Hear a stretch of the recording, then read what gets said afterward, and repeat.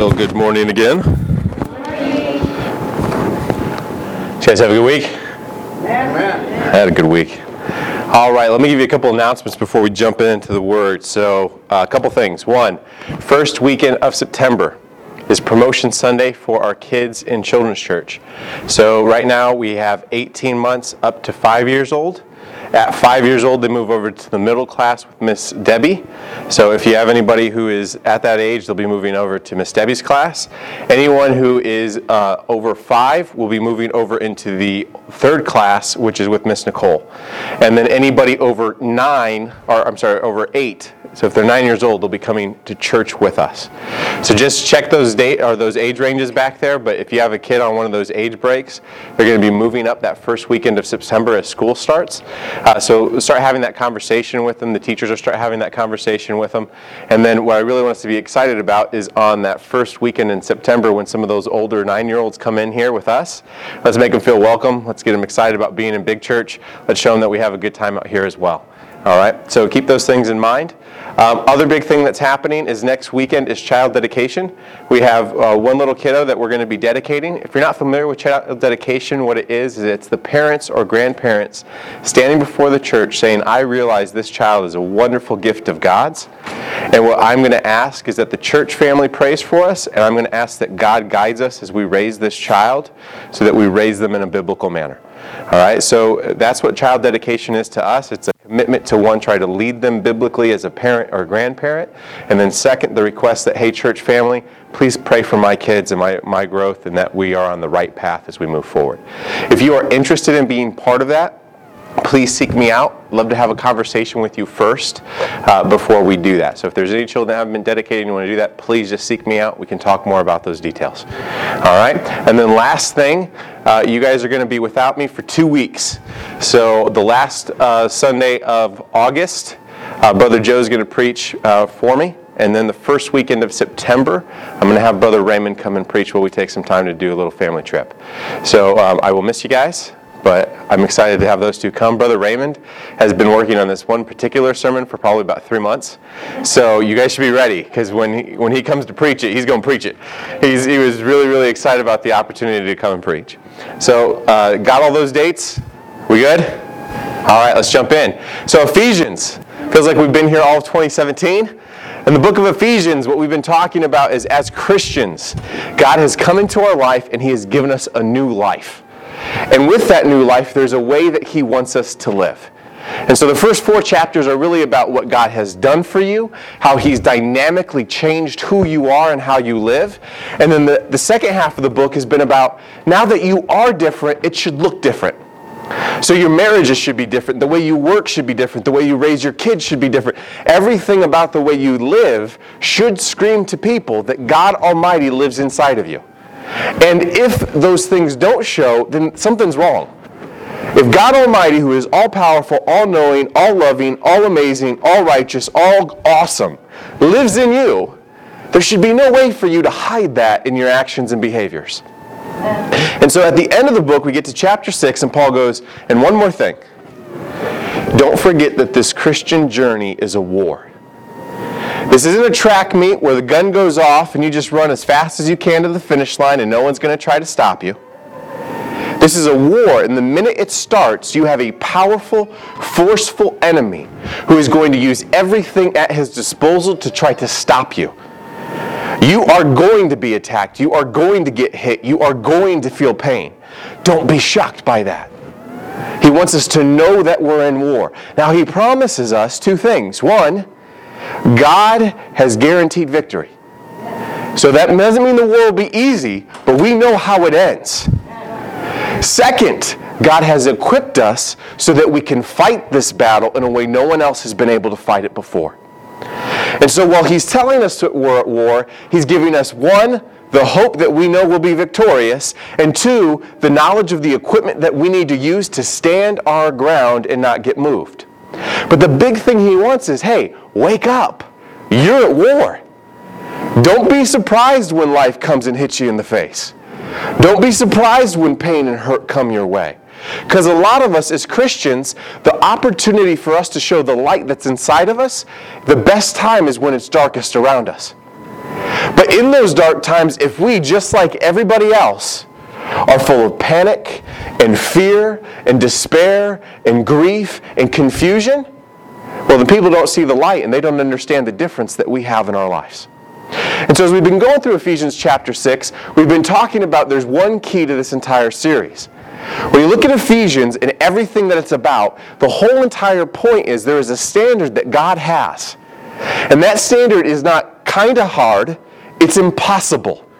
It's impossible if you try to do it by yourself. The picture that God wants us to have is the only way we meet these ideals is not by living in our own power, but by living in His. And so we keep coming back to this verse, John 15:5. It says, I am the vine, you are the branches. Whoever abides in me and I in him, he it is that bears much fruit. For apart from me, you can do nothing.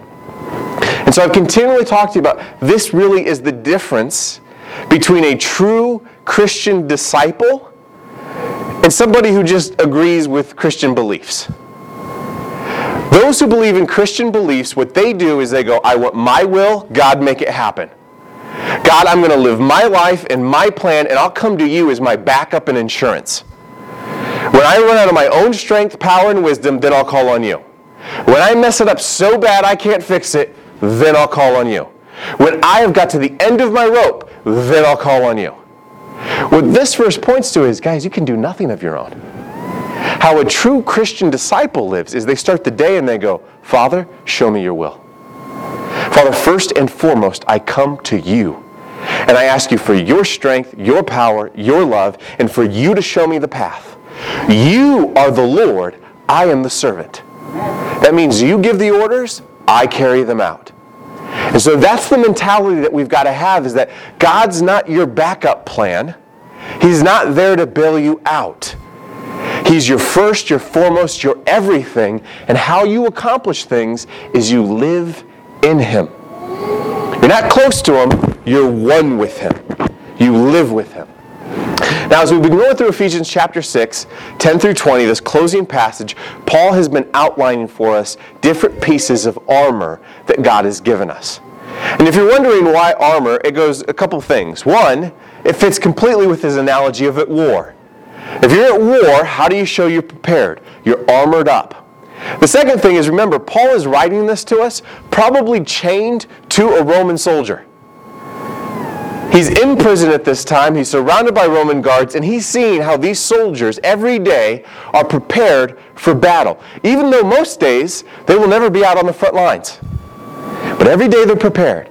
And so he's been breaking down piece by piece spiritually this armor that you and I are supposed to have. Now there's a couple things I want to look at. So first, let's recap. One, the first piece is the belt of truth. And the belt of truth is really about an attitude of commitment. And when you have that belt on, what you're saying is, I am committed to the walk with God. All excess worldly baggage has been cast off. I'm in my athletic clothing and I'm ready to run. I'm ready to move. I'm acknowledging that I'm at war. The second piece about that belt is across your chest, it would show all the insignias of the campaigns and battles you had previously been victorious in. Why? To give you courage for the next one. God got you through this, He got you through this, He got you through this, He got you through this, He got you through this. If He can do that, He'll get you through this next one. And so that belt of truth was a statement of my commitment to walk with God and to be ready for this war. The second piece of armor is the breastplate of righteousness. And what the breastplate of righteousness calls out is it says, I am holy. Remember I said the breastplate really is for your enemy. It screams out to your enemy that when you look at me, you don't see me. You don't see a weak sinner. You see the righteousness and holiness of Jesus Christ. Amen. It's much like a jersey for football players. Why do they all come out looking sharp? Because what they want you to see is not individuals, but they want to see a team. A team that you go, I'm worried about that team. That team has done mighty things. That team has accomplished a lot. That team is a very good force. Same thing for us. We want to stand with that breastplate of righteousness, not ours, but Jesus' righteousness that screams to Satan, you come after me, you come after him. You want to fight me? You will face him, and you'll go toe-to-toe with the Lord. And so we show, one, I'm committed. Two, I am holy in my Lord. The third thing we talked about last week was the shoes of gospel peace. And so what we talked about is, well, the breastplate screams to the world and to your enemy, I belong to Jesus. What the shoes say is, I am confident in that. I personally am confident in that. I personally know that I am his child. I personally know that I have been saved. I personally know that he's not going to leave me. And so my feet are dug in, and when you come at me, I'm not moving. This is being built on the house of rock, not being built on sand. So I am committed, I am holy, and I am confident. Now today, I'm actually going to pair two different pieces of the armor together, and I'll explain to you why.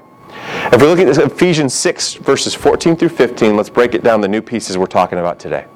It says, stand forth, therefore, having fastened on the belt of truth, and having put on the breastplate of righteousness, and as shoes for your feet, having put on the readiness given by the gospel of peace. So those are the three we've already talked about.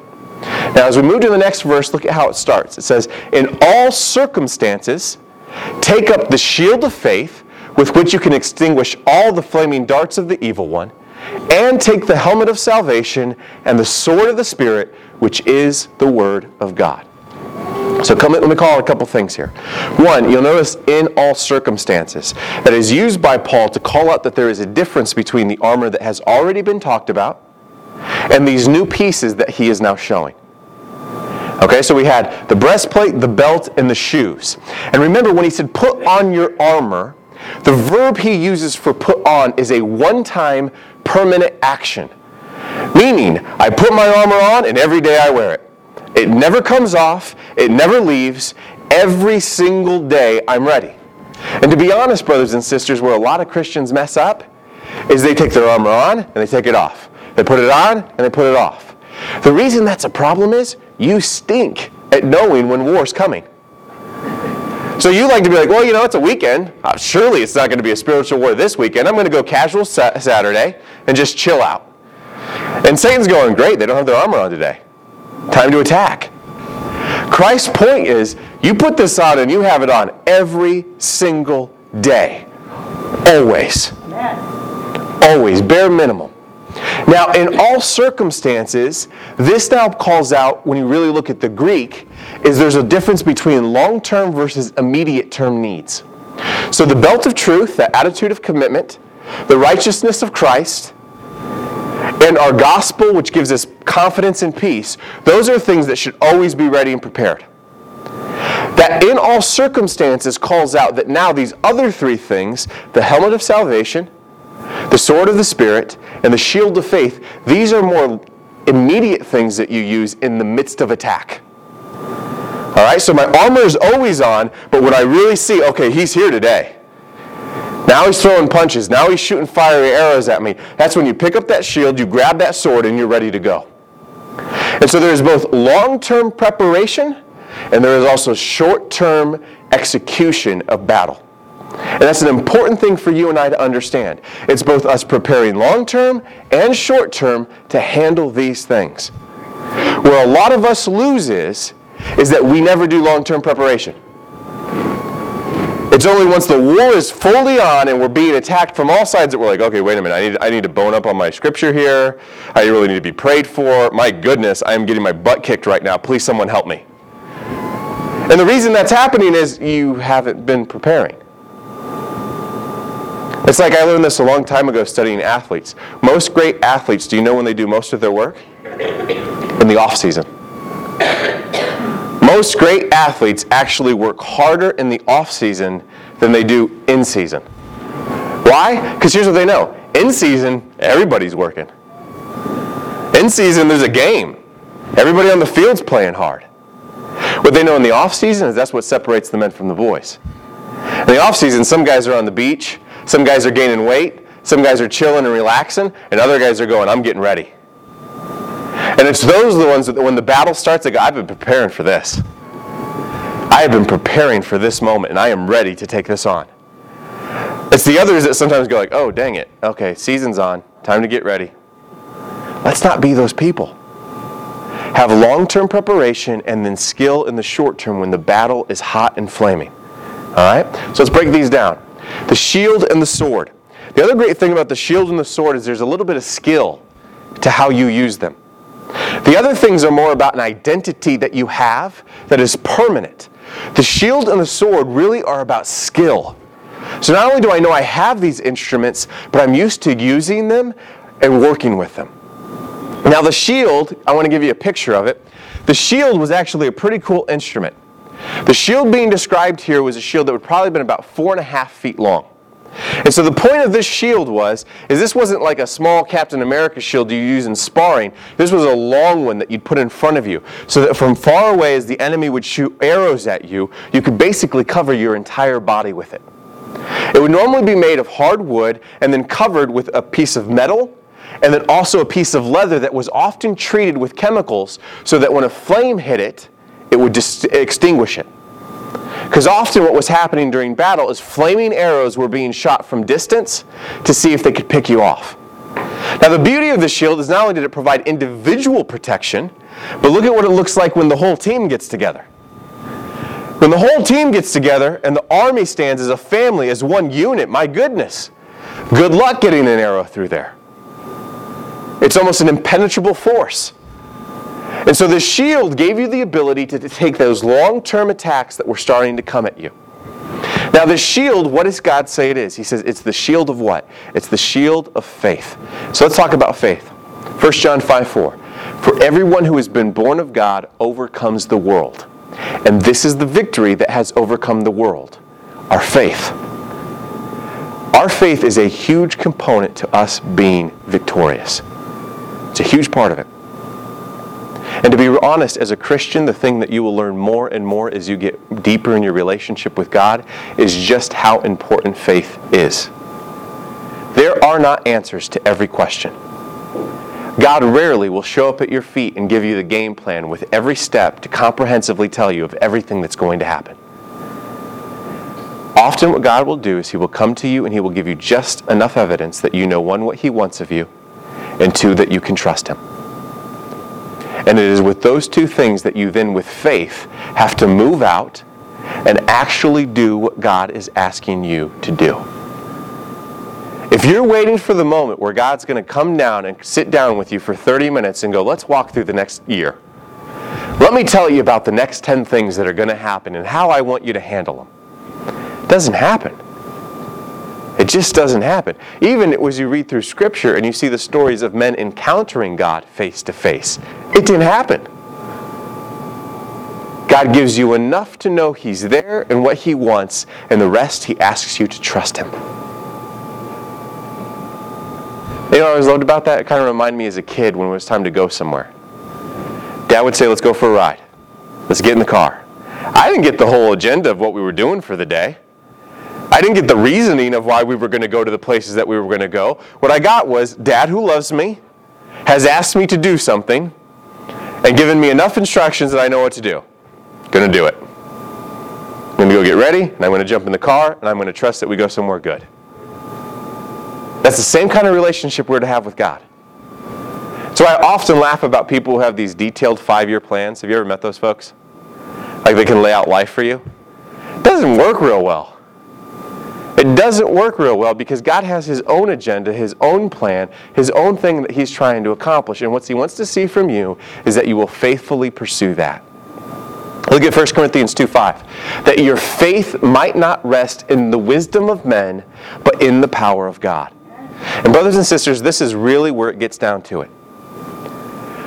God is going to present knowledge and truth to you, and so is the world. Now granted, the world is not going to give you real truth. It's not going to give you real knowledge, but it's going to present its own case. And what you as an individual have to choose in this battle is, which way do you go? Do you trust your Father and Creator? Do you trust the one who died on a cross for you? Do you trust the one that is with you day in and day out? Or do you listen to the wisdom of this world and pursue it? That's the real choice you'll have. What's funny about faith is that I've met many a person who's either an atheist or agnostic that will tell you, oh, well, I just can't handle faith. You know, I believe in facts. I believe in hard, cold facts. Do you know what's hilarious about that? There's no facts that prove anything. Ask any brilliant scientist in the history of mankind to explain how life comes to be. They can't. They can't explain how life happens. You could give any scientist any set of chemicals, any combination of any material in the history of mankind, and there's not a single one of them that can take something that's dead and bring it back. They don't know that. You can look at any scientist and ask them to explain how the universe began, and the most comprehensive answer you'll get is at some point, all the matter in the world was at one singular point, and in a burst of light, started to move out, and that's how we think the world began. That's all they can tell you. Which, by the way, sounds a lot like what? Genesis chapter 1. In the beginning there was God, and God said, "Let there be light." So what's funny is you'll sit with some of these people and be like, "I'm a scientific person. I only believe in facts." They go, "Okay, well, so how do you believe in life? Because no one can prove it, how it works." Well, I think there's ways to see past those gaps. Oh, well, tell me about the universe. How did it come to be? Well, we don't know all the details. I mean, we think it had something to do with gravity and matter and different things out there. And you're like, your faith obviously is present. It's just not in God, it's in science. You're continually believing in things that don't have a hard and fast case of how it works. One of the best examples ever is evolution. Charles Darwin himself, who wrote the theory of evolution, said that if in the next 40, 50 years the fossil record didn't show species changing from one to another, that he himself couldn't believe in evolution. Nowadays, anybody who realistically looks at evolution will go, there are a ton of gaps. A ton. But you saw people who sit there and go, nope, that's what happened. Why? Faith. They have faith in that theory. You and I have faith in God Almighty. And so what's interesting is, for me, is I've never really believed in blind faith. Me, in my whole life, I've always looked at all the evidence and said, which one makes the most sense? And what I have always found in my life is that if I truly intellectually go after any topic in this world, whatever the world has to say versus what God has to say, He always has more knowledge, more wisdom, and more logic behind what He says than anything the world can. And so there's these people that think sometimes faith requires intellectual suicide. I actually think it's the opposite. I think it's people who have to shut their brains off to not look at this world and think that there is a God that exists. And so I encourage you as people of faith not to just blindly jump into stuff, but to go to God's Word, listen to what your Father says, and realize He gives you enough to confidently leap off, knowing He's there to catch you. It's never blind. Now look at Genesis chapter 3 with me. In Genesis chapter 3, we are shown where this battle often takes place and where faith comes into works. In Genesis chapter 3, we see the fall of man. And what's interesting about the fall of man is that when you look at Adam and Eve, they had every single reason to trust God. God made them, God fed them, God provided for them, and in fact, God provided for them so beautifully, they knew no pain, no hunger, no hurt, no sadness. They knew nothing evil, dark, or bad. They lived in perfect paradise. But God gave them something. He gave them free will, which meant they could choose to follow Him or not follow Him. And so in Genesis chapter 3, what we see happen is we see how Satan attacks. It says, "Now the serpent was more crafty than any other beast of the field that the Lord God had made. He said to the woman, 'Did God actually say you should not eat of any tree in the garden?' And the woman said to the serpent, 'We may eat of the fruit of the trees in the garden, but God said, you shall not eat of the fruit of the tree that is in the midst of the garden, neither shall you touch it, lest you die.' But the serpent said to the woman, 'You will not surely die, for God knows that when you eat of it, your eyes will be opened, and you will be like God, knowing good and evil.'" Now we know how this plays out from here. She looks at the fruit, she grabs the fruit, she tastes the fruit, and she gives the fruit to her husband. What's always sad to me about the story is, why did she even listen to the serpent? Here is God her Father, who she walks with daily in physical form with. The one who shaped her and made her, who has given her a perfect companion, who has given her everything she's ever needed. And all He's ever asked is just, please leave this one piece of fruit alone. And all of a sudden this serpent, who she doesn't know from anybody, shows up and goes, "God's a liar. God's a liar. In fact, look at it. Doesn't it look good? Doesn't it look tasty? You know why God really doesn't want you to have it? Because you'll be more like Him. Why in that moment she took that over what God had done for her, I don't know. But you know what? Each and every one of us do it every day. Each and every one of us every day is faced with decisions like this where God has clearly articulated to us what He wants. And He has shown us throughout history that He is there for us and that He loves us. But continually the world comes in and goes, ignore that. Look at this. Isn't this shiny and pretty? You want this. And where faith comes in is in those moments, are we going to listen to what God has told us and follow through, or are we going to fall back and actually put trust in what the world says? Because that's what you're doing. You're not just disobeying God, you're putting trust in what the world says. And that's where God wants His people to be different in faith. Look at Habakkuk 2:4. Did any of you guys know there was a book named Habakkuk in the Bible? I hope so. I've had a few people before when I go Habakkuk, they're like, is that really in the Bible? Is he saying that right? I don't think he's saying that right. There's no book called Habakkuk in there. Habakkuk 2:4. Behold, his soul is puffed up, it is not upright within him, but the righteous shall live by faith. Those words there, shall live by faith, are repeated dozens of times in Scripture. We shall live by faith. And where this faith comes from really is about pride. Are you and I humble enough that when we hear God speak and we hear God tell us which way to go, that we go, Father, I will listen to you. I will obey you. Or is there a pride in us that goes, nice thoughts, God, but I think I have a better plan. You know, hey, thanks for your advice, but I'm going to do my own thing. It's funny how quickly that pride rises up in us. My little Jake, 2 years old, and already we're starting to see these moments where he's like, he knows what Daddy wants, but he now has decided he has his own game plan. And he has these moments to decide of, am I going to do what Dad wants? Or you know what? I like Jake's plan better. I'm going to do Jake's plan. That's you and me with our Father God. We have to decide which way we're going. In Luke chapters 1 through 2, I'm not going to read through all this, but I think there's a beautiful example of how God works with faith. God comes to a young woman named Mary and He tells her that you're going to have a child, even though you're a virgin, and that child will be the Son of God. Now, brothers and sisters, just listening to that statement, can you imagine that there would be some intellectual problems for Mary in listening to that? One, it's scientifically impossible. Two, God doesn't really describe to her in any way, shape, or form how this is going to occur.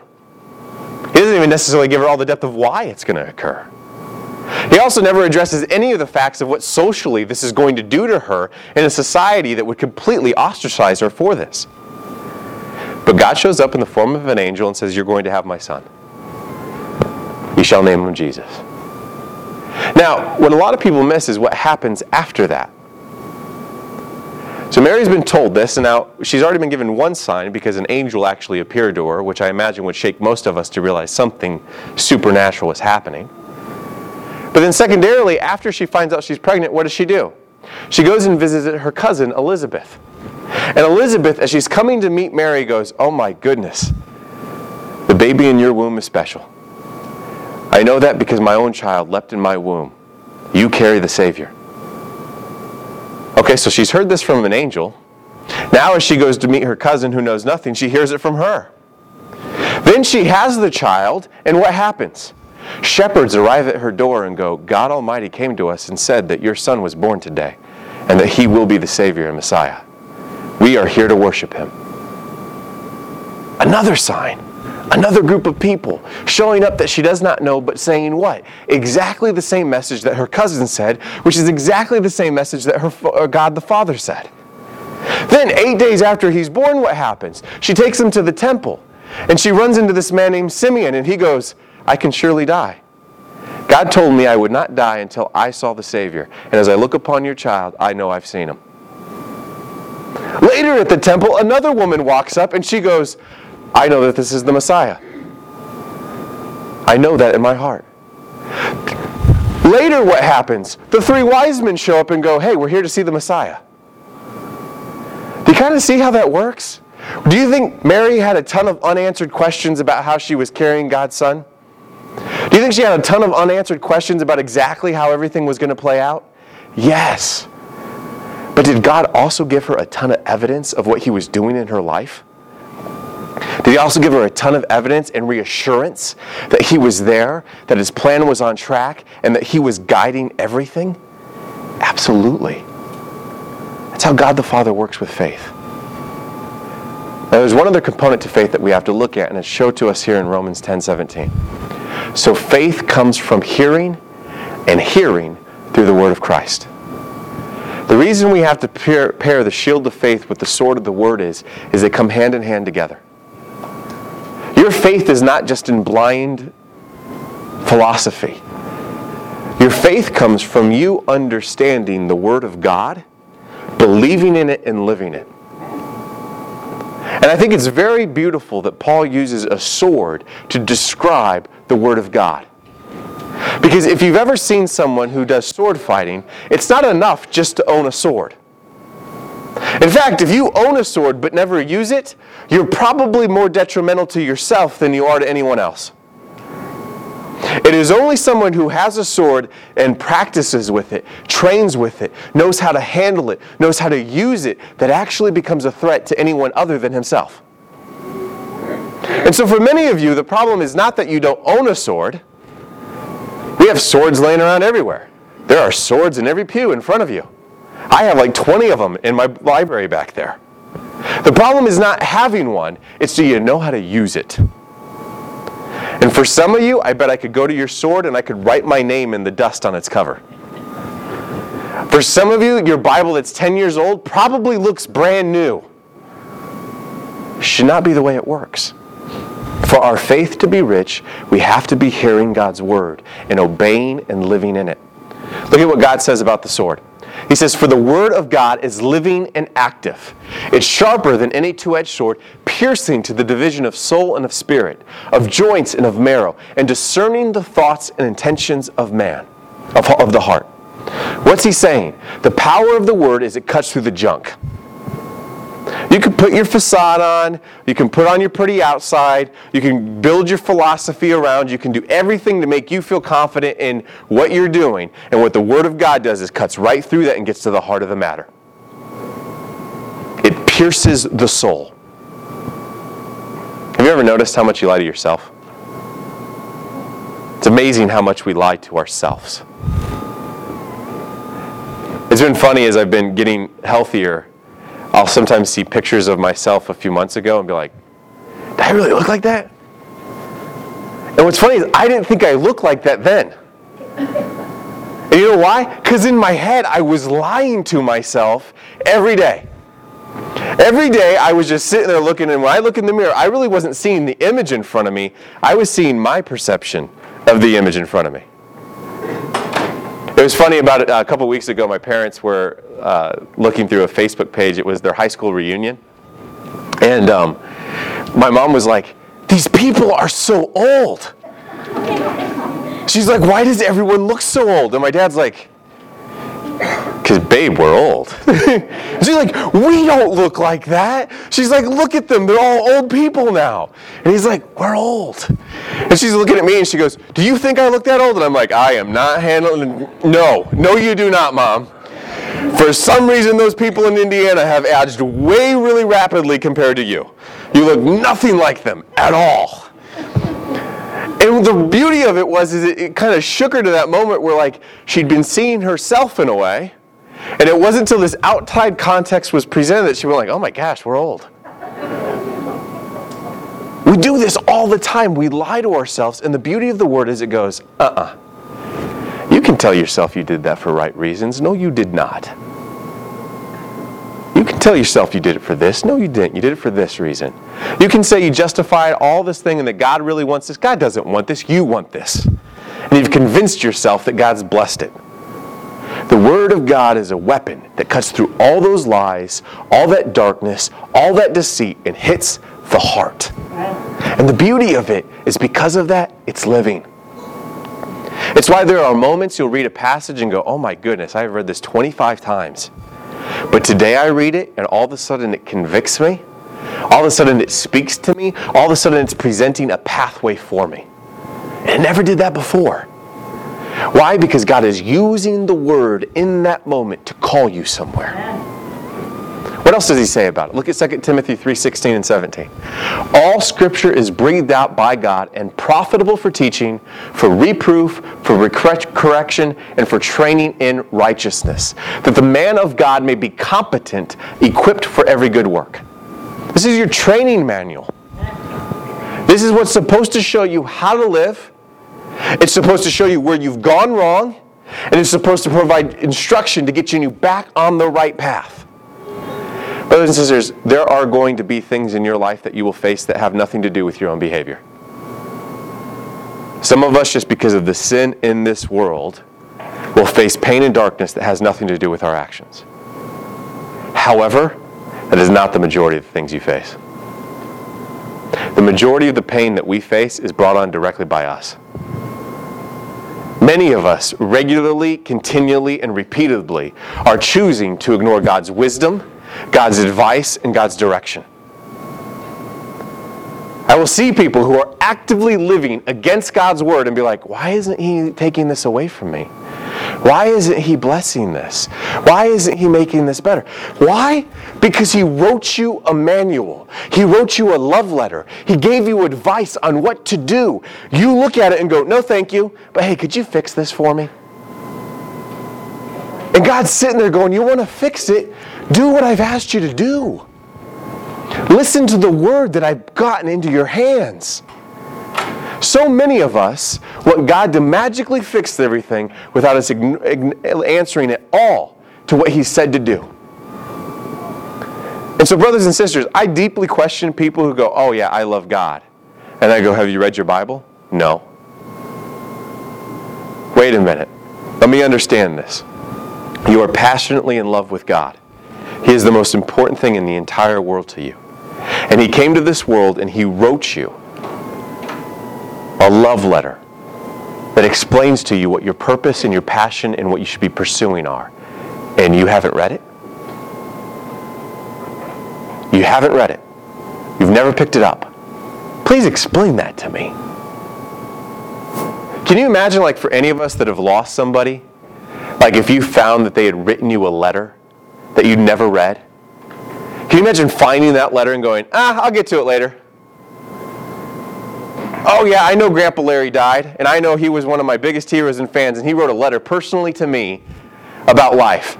I'll read it some other time. I got some Netflix shows to catch up on.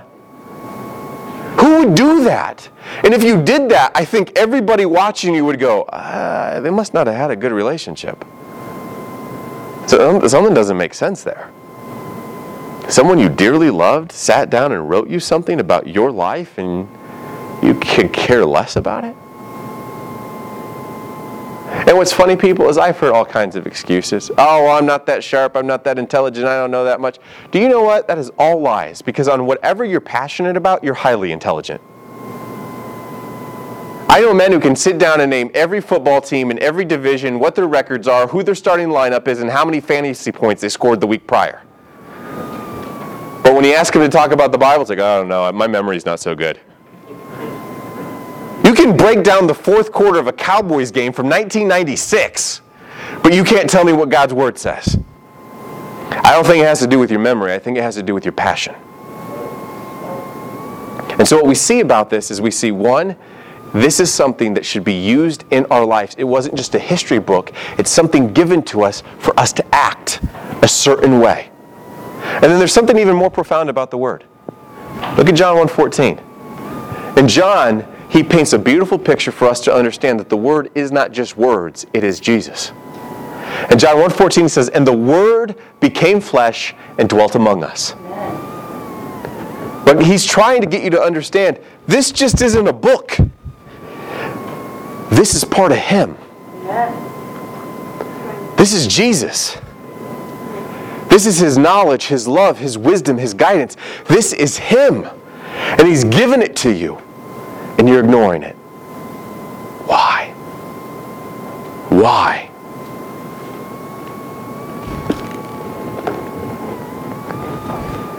It's sad, but I often have played this game. I call it Atheist Luke.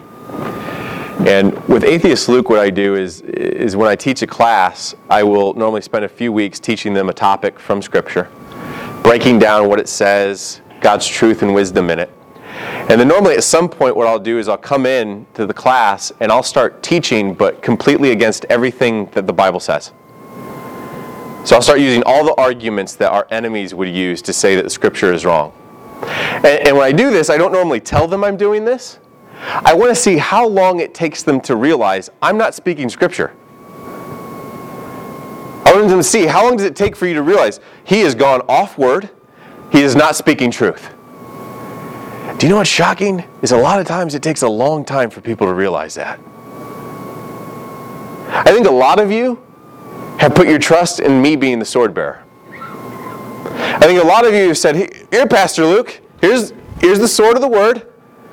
Learn how to use it for us. Learn how to use it for us and you tell us what's important about it. No. I am here to help instruct you on how to get truth out of this, but you have to carry it. Because I'm not there with you to fight your battles. It's your responsibility, your duty, your obligation to use the word that the Father gave to you to be able to fight the wars that come your way. You need to know this word, you need to know its truth, and you need to be able to listen and discern, are people speaking God's truth or are they not? And to be honest, a lot of us are completely ignorant with it. Some of us, I don't even know if we know where the handle is and where the pointy end is. We are not using Scripture with skill. 2 Timothy 2:15. This is my grandfather's favorite verse.